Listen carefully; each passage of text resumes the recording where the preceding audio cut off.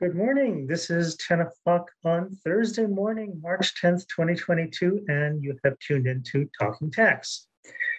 This show is an attempt to follow what's going on in tax and public finance. I'm Tom Yamachika, president of the Tax Foundation of Hawaii. Jay Fidel, who normally hosts the show, is off today. And with me today, I have a very special guest. He has made a career out of covering the Capitol and now does it for Civil Beat, the senior reporter there, Kevin Dayton. Kevin. Good morning. Good morning. Thanks for having me. Yeah, thanks for being on the show. So today we're going to talk about halftime at the legislature. Today, as you probably know, is the crossover day. So bills have to move from one house to the other one, and if they don't by today, they're dead. So we are going to talk a little bit about some of the tax bills that have been introduced and are either still alive or thankfully have dropped to the cutting room floor. And we've got a whole bunch of them. You wouldn't think that in a special year like this, when everybody's up for election, that they'd be talking about tax increases so easily, but they are. What do you think about that, Kevin? Well, they certainly are. It's kind of interesting. I was looking back at a little bit of history, and in the past, if you think back to 2020, there were a whole bunch of tax bills that were on the table. Now, the state budget was in a crisis, and it looked like the budget was basically melting down in the early stages of the pandemic. And so, if you look back to March of 2020, which was also an election year, they were kicking around. Let's say I got a short list here.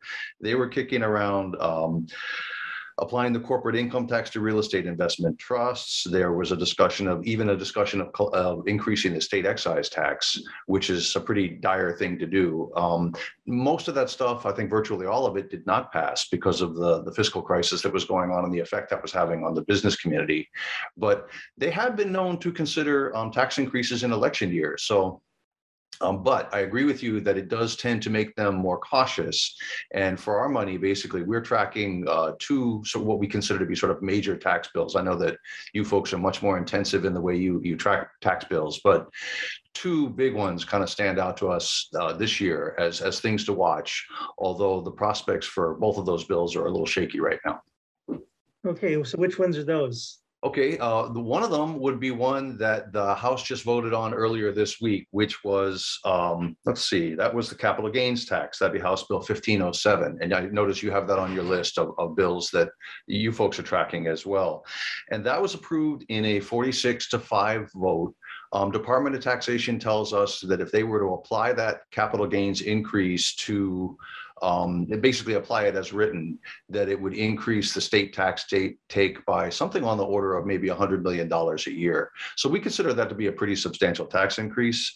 And then the other one would be last week. But before we get away from that one, let's just kind of go into that one with a little more detail. Sure. That one is basically two things tied together. One, a half of it would take the state earned income tax credit, which unlike other states is non-refundable. It would make the credit refundable and permanent. Now it's non-refundable and temporary.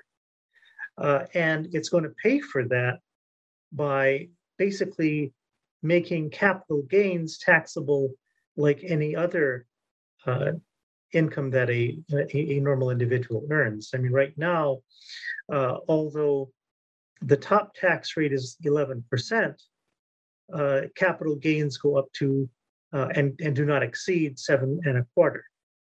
So it's been a little bit less. Historically, the reason for that has been because capital gains are kind of made over, more than one and probably several years, and there is, or at least at the federal level, it was perceived that taxing multiple years gains in the 1 year that it's realized would create a hardship. So rather than trying to average out over the years that over which it's been earned, they basically applied a lower rate to it. Now most states don't do that. Most states, from what I understand, do tax capital gains at the ordinary income rates. Uh, but then they're applying the rates like 5-6%, and they don't get into the stratosphere like we do. We're at 11%. I think we're the second or third highest in the country. California is currently the leader of the pack. This is a race we don't want to win, but Well, we should maybe spend a minute talking about the political pitch in favor of this as well. Yeah.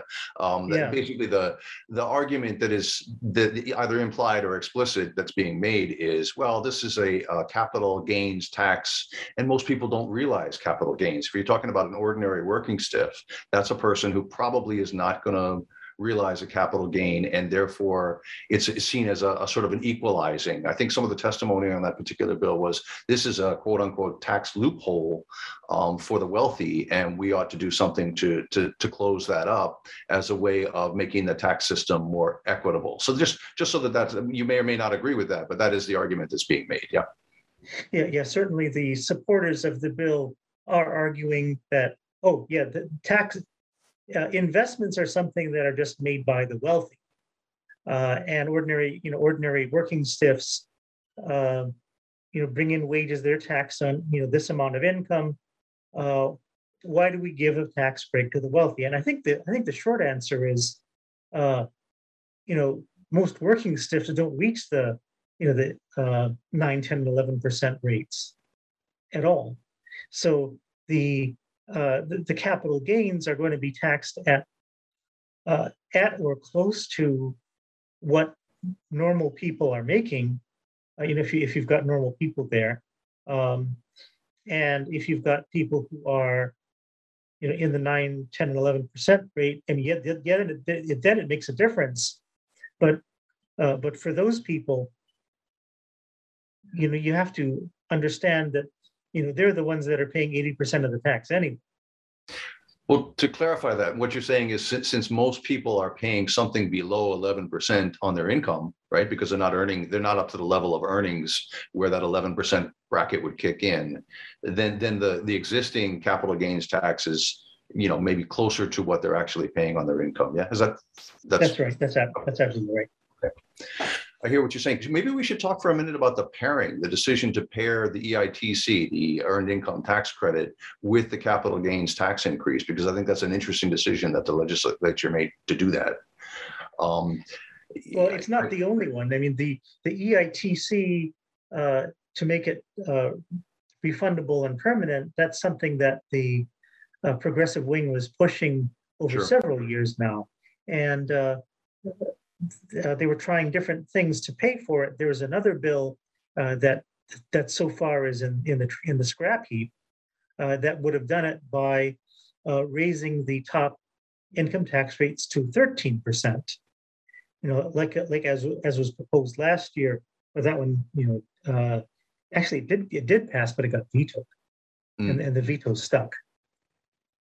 Yeah, I thought that it was just interesting. The pairing decision was kind of interesting because apparently the House leadership is not real crazy about it. This idea of putting the earned income tax credit, which is something that it's pretty clear that both the House and Senate are pretty enthusiastic about that this year. That's something they want to do, either as a concession to the progressive wing of the party or just as a good tax policy. They want to. It's pretty clear that the leadership in both the House and Senate want to make the earned income tax credit permanent and want to make it refundable. That's something they feel like they can do for working people in the community.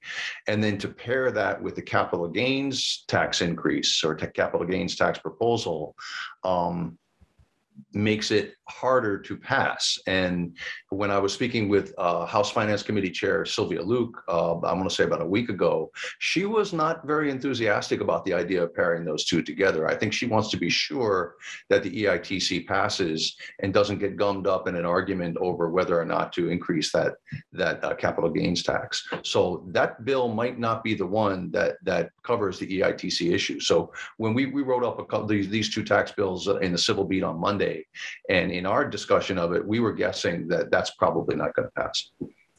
Well, either that or it's still relatively early in the process. Sure. If they want to, advance the EITC part, and they can do that and cut out the capital gains increase if they want. Just another section of the bill that they can axe. Well, there's a million ways to do anything down here, right? Yes, there are. Yeah. So certainly that is one possibility that they could pursue that. But you didn't mention that also the House has also approved a bill, since we're talking about EITC, we might as well talk about it now, that links up the earned income tax credit with the minimum wage increase. Those are two what would be called sort of progressive issues that are those are sort of crowd pleasers for a lot of people, and to bundle them together like that might make more sense. And I suspect because that's the House's way of addressing, that's the bill that on behalf of the House addresses what's going to happen with minimum wage. I suspect that's going to be the vehicle. And I'm sorry, I didn't think we were going to talk about this, so I didn't write down the number. I don't have it in front of me. Maybe you do. Yeah, it's House Bill 2510. Okay, right. And that just passed yesterday, I guess. Yeah, that was moved with. Right. I know there's some big controversy about that because the progressive wing of the party thinks that bill doesn't go far enough. They want the Senate version, and of the minimum wage bill, and they were advocating to the House that they vote no on 2510. But I guess that's a conversation that's going to come later. Right. But if the progressive wing were to prevail and were to convince enough people that they should not support that bill, they would be theoretically surrendering the EITC as well, which is the clever part of packaging those two things together. The earned income tax credit combined with the minimum wage increase suggests that, if you want one, you got to take the other kind of thing. Yeah. And I wonder whether that's the way it's going to play out. Right. So what's that other big bill you were following?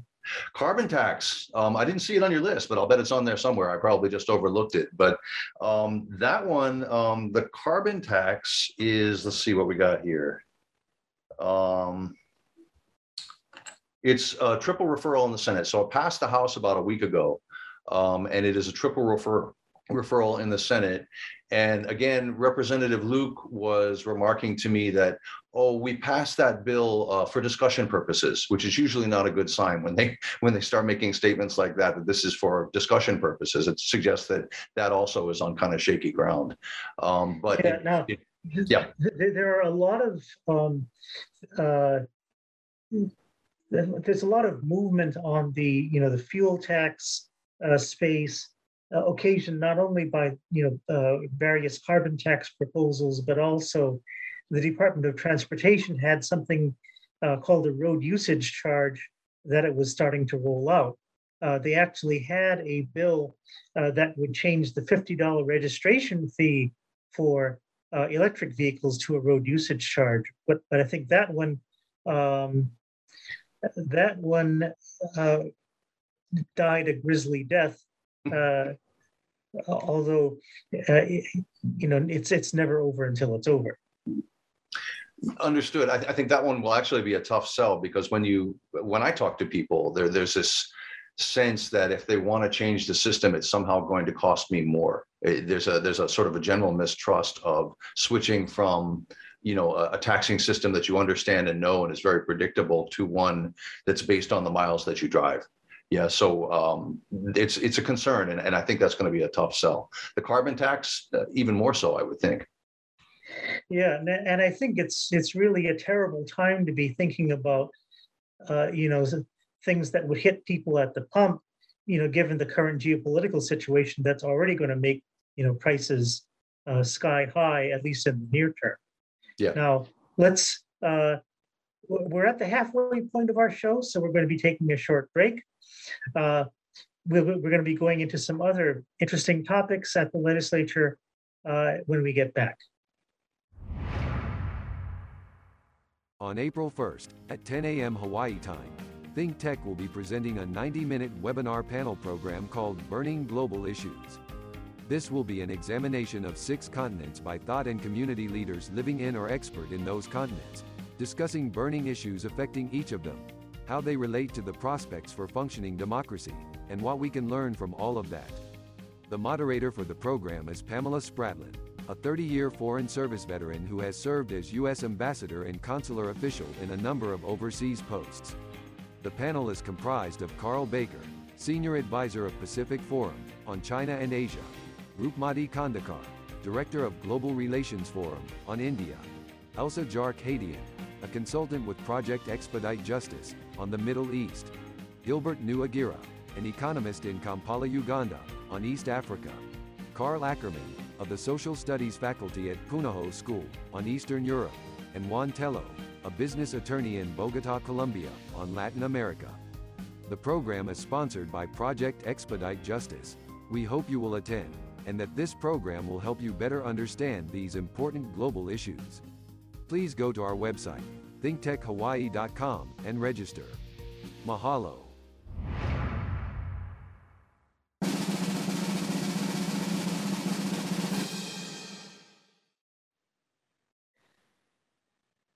We're back in Talking Tax regarding the halfway point at our legislative session. I'm Tom Yamachika. I'm here with Kevin Dayton of Civil Beat, and we're talking about the bills that are still kicking around at this session of the legislature.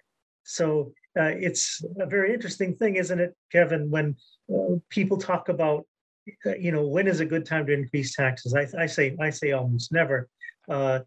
One of the things that you've been hearing, you just told me during the break, was that some of our key legislators were saying, well, we have a whole lot of money this year, so why do we need to raise taxes? And that's true. I mean, we have more than $1 billion in surplus. Governor Ige proposed to sock the whole $1 billion away in the rainy day fund. That remains to be seen whether that's going to go anywhere. Doesn't look like it. Yeah. And the governor also had made a pitch for $100 credit for everybody, and it looks like that's not going to go anywhere either because both of those bills died. Correct. So what yeah. do you? So the conversation that I had that I thought was very interesting was the Senate Ways and Means Chairman, Donovan Dela Cruz, made the point that, it's particularly hard this year to be raising taxes when you're sitting on this enormous, I meant to say, surplus. So you have the governor's proposal to put that $1 billion into the rainy day fund. And after he made that proposal, we had the Council on Revenues come in with a new projection that suggested that the state's going to collect something on the order of about $890 million more than Ige expected when he made his proposal. So I don't have a good feel for exactly how large the surplus is, but it's a monster. And so when you have that much money sitting around, as the senator pointed out, it is very difficult to make a case for a tax increase.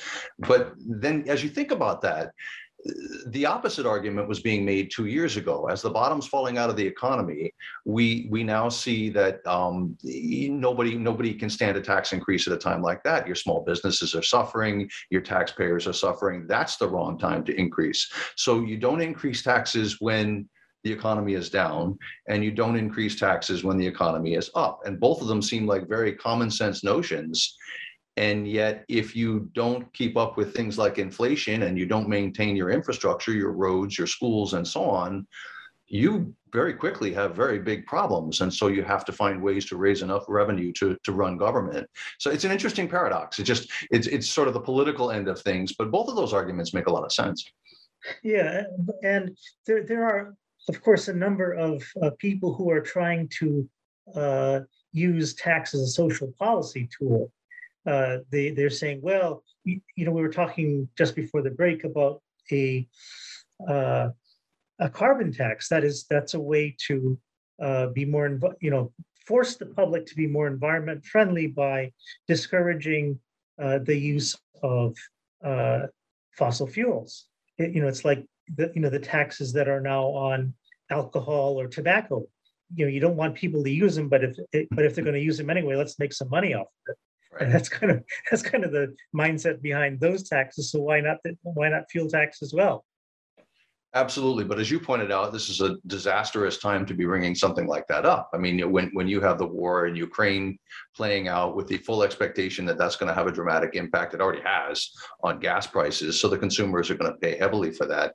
There's another problem with that bill that was pointed out to me. I'm talking about the carbon tax bill now. It was pointed out to me by one of the advocates of that bill who said that there was some errors that were made apparently in the original drafting of the measure. It was intended by at least some of the people who were supporting the bill that it would be revenue neutral. But in other words, what was supposed to happen is there would be a tax imposed at the pump, for example. It would actually be collected at the barrel level, at the importation level, but the tax would be imposed, and then the money for that extra tax would be refunded to the consumers. Most of it, less administrative costs, would be refunded to the consumers through a tax credit. But the way the bill was that's exactly what the council, not the council, but the Tax Review Commission, right, which had just rendered its report, had been recommending that let's impose a carbon tax for the social policy aspects, but rebate 80% of it to consumers. And I said that's never going to happen. Would you say that's never going to happen? Right? It's never going to happen because they're going to grab the money, or it's never going to happen because they're going to grab the money. Grab the money. Okay. Well, anyway, the argument that's the carbon tax proposals the one that they have now, HB 227A. That's what it's got in it. It has there's a refundable income tax credit in it, but I believe it cuts off at a certain income level. Or if not this version, the previous one did. It was supposed to augment the low income tax credits. Yeah, what I'm told, for what it's worth, what I'm told is that there was an error in drafting the bill, and what ended up happening was you had the credit was too small. As drafted, the credit was too small, and when the tax department actually analyzes the effect of the bill as written, the state has a wonderful, huge windfall. Basically, hundreds of millions of dollars a year in additional revenue that the state would collect, but that at least one of the supporters is arguing that was not the original intent. The original intent was that virtually all of the money would be refunded to the taxpayers. Now, I know you may not find that credible, but that was what they say the intent was. Well, I'm sure that's what the Tax Review Commission's intent was. But when you get to the Capitol, things take on a life of their own. They certainly do. They certainly do. There is if you want to move on, there's another issue that I wanted to talk about, which relates to property taxes. It's not on the table at the Capitol this year. You want to go there? Let's do it. Okay. So there's been an argument made for a number of years. There's a great deal of concern about the cost of housing in Hawaii and the extraordinary volume of purchases that are being made by out-of-state and international investors, either for second homes or for flat-out investment properties. And the argument that's been made is that the way the state and county taxes together are structured encourages that by basically we keep our property taxes low because we fund our school system, which is a major expense, out of excise taxes and other state taxes, while the counties and the city keep their property taxes lower than most other comparable places or other sorts of similar desirable places such as ours. That then has the effect, the argument goes, of encouraging outside buyers to come in, buy out property here, whether it's for investment or for second homes, and their carrying costs are lower than they otherwise would be, or some people would say otherwise should be. So the idea is, and I've seen a couple of different mechanisms proposed to do this. Nothing that's moving this year, but it's an interesting idea. If there was a way to sort of prod the counties and the city to increase their rates and then perhaps lower the tax rates that are applied by the state, whether it's for the GE tax, which is extremely regressive. It might also have the effect of making the tax system overall more progressive. And it's an interesting idea. I'm guessing maybe you don't think. Well, let me hear what you have to say about that. Any thoughts? Well, there were some proposals along those lines. One was what we call a vacant homes tax that was proposed, I think, by Senator Chang last year. Mm-hmm. But the big problem with something like that is it's a tax on the usage of property, and the state has no jurisdiction to impose any kind of tax on the usage of property, because our Constitution says that real property tax is exclusively the county's kuleana.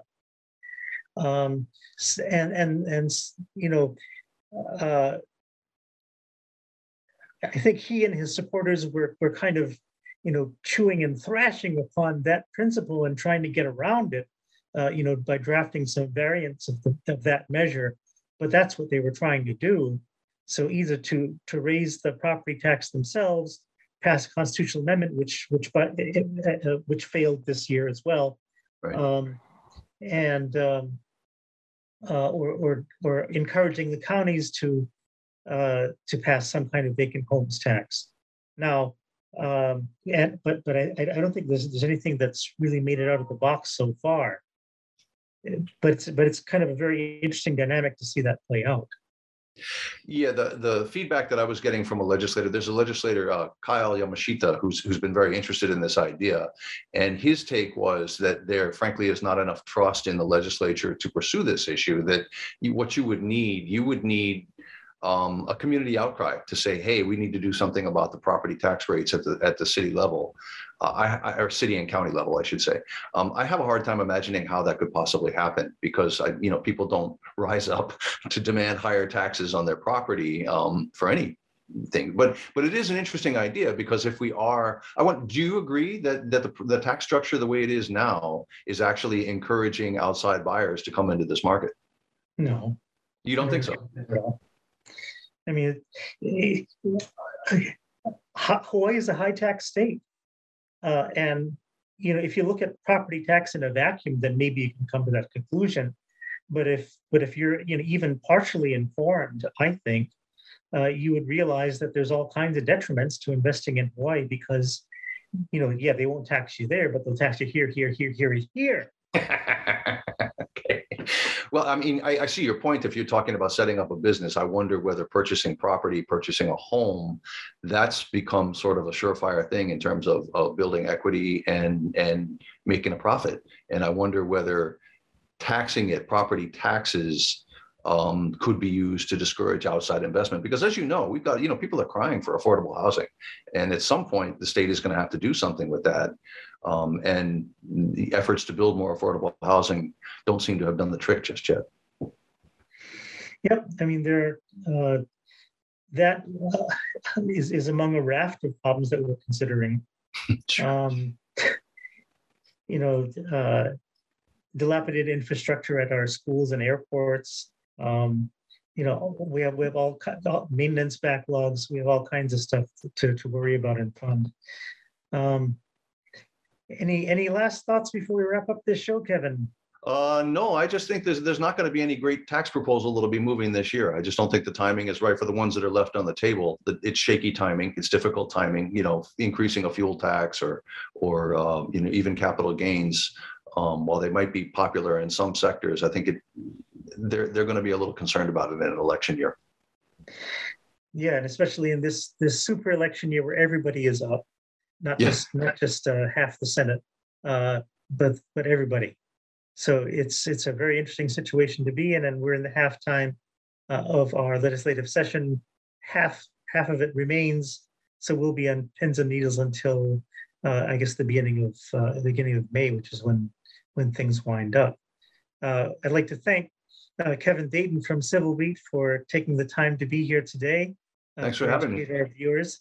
And this has been Think Tech Hawaii's Talking Tax, and we'll see you in 2 weeks. Aloha.